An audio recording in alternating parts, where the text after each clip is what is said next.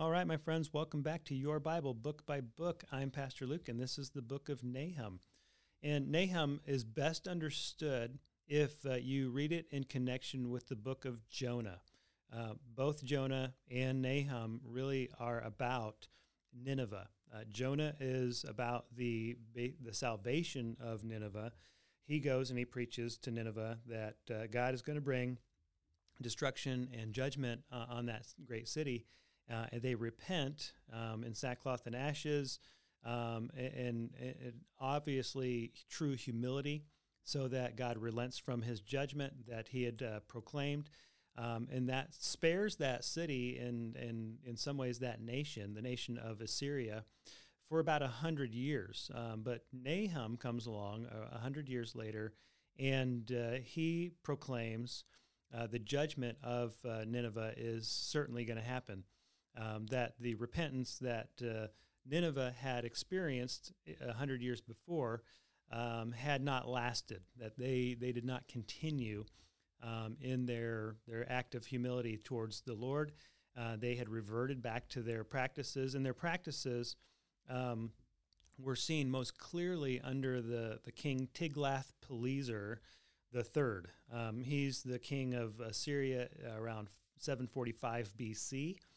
And he's responsible for a radical bloodshed, massacre, cruelty, torture, destruction, plundering, exiling that the world has very seldom seen in history.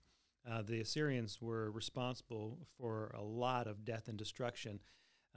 And so in Jonah's time, he was quite happy to proclaim their destruction. He wanted to see their destruction. But they repented, and God, he was willing to offer his grace and mercy because that is God's nature. If you will repent, then God will relent in his destruction or his discipline. And so for 100 years, the Assyrians continue, but they decline. And so they are, for many years, they are in control of not only Israel, but also in some ways Judah. They had not conquered or destroyed Jerusalem. God had miraculously saved Jerusalem from destruction by the Assyrians through the faithful leadership of Hezekiah. But now we have another generation or so later, the King Josiah. King Josiah is king during the ministry of Nahum, and he's a righteous king. In fact, he's one of the most righteous kings in the history of Israel. He's very young when he becomes king. He listens to his priests who are leading him in godly ways, and there's one of the most radical and widespread reforms in Israel, or in Judah, I should say, during his kingship. And so during his kingship, Assyria is in control of Judah, but Josiah rebels against that. He actually rejects their rule, and he shakes off their rule in his lifetime. So this is around 660 to 630 BC. That's when King Josiah was king of Judah. And Nahum writes at this time, prophesying on the complete destruction of Nineveh, which is going to take place around 612 BC. So about a generation later, Nineveh will fall by the hands of the Babylonians. Babylon is going to come into Assyria, and they're going to conquer Nineveh, and they're going to destroy it so completely it'll never be rebuilt. And so the prophecy of Nahum is going to be fulfilled absolutely.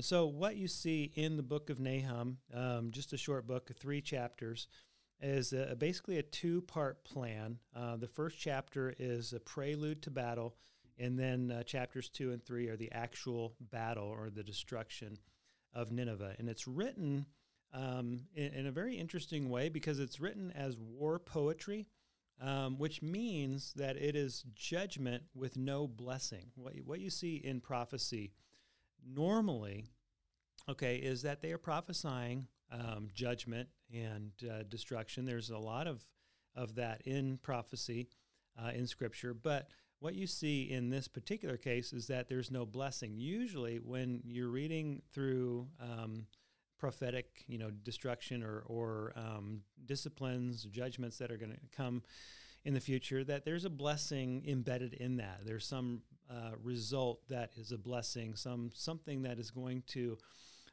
turn the corner and point to God's glory, point to either a remnant that'll be left, or a turning of the people back to God in faith, some blessing. But in this case, it's judgment without blessing, which means this is pointing to a spiritual reality, which is that if God is good, if God truly is holy and good, then he must judge sin. He has to. It's a requirement for God's goodness that sin is eventually dealt with and judged, and that there is justice that he brings about. Otherwise, God can't be good. He would be he was seen as unjust as a God if he doesn't somehow, sometime, eventually bring about the destruction that sin requires. Sin must be dealt with. It has to be punished or judged. Now, one way to understand that is in our society, or any society, if let's just say a murderer were to commit random acts of violence, kill people, and then our society did not bring that person to justice by either putting them in jail or putting them to death, then we would understand that our society is inherently unjust, that a great evil has been perpetrated in the land and that it hasn't been dealt with appropriately. That's an unjust thing to happen when crime is not punished. When you take that concept and you expand it to the realm or the nature of God and his responsibility to the earth, then you can begin to understand this idea, this reality that God is, in his goodness and in his holiness, responsible for every act of evil, in the sense of that he must judge it. He has to judge it, and he has to bring every issue to judgment, which, again, we will always point back to the ultimate story and the conclusion of Scripture, which is that we are seeing the reality and the need for and the pointing toward a Messiah, that there will be judgment poured out on the person that God has brought as the perfect sacrifice. That only through blood is there forgiveness, is what Scripture says, that every sin has to be covered by blood in order for there to be forgiveness, a payment, the right payment. And so in the Messiah, in Jesus, God is going to bring about the payment that is sufficient for all sin, that Jesus will pay with his blood, his perfect blood, on the cross for all sin. And on the cross, what you see is not just the payment being paid, but also the wrath of God being poured out. That this is also a requirement in God's holiness, that his wrath is expended.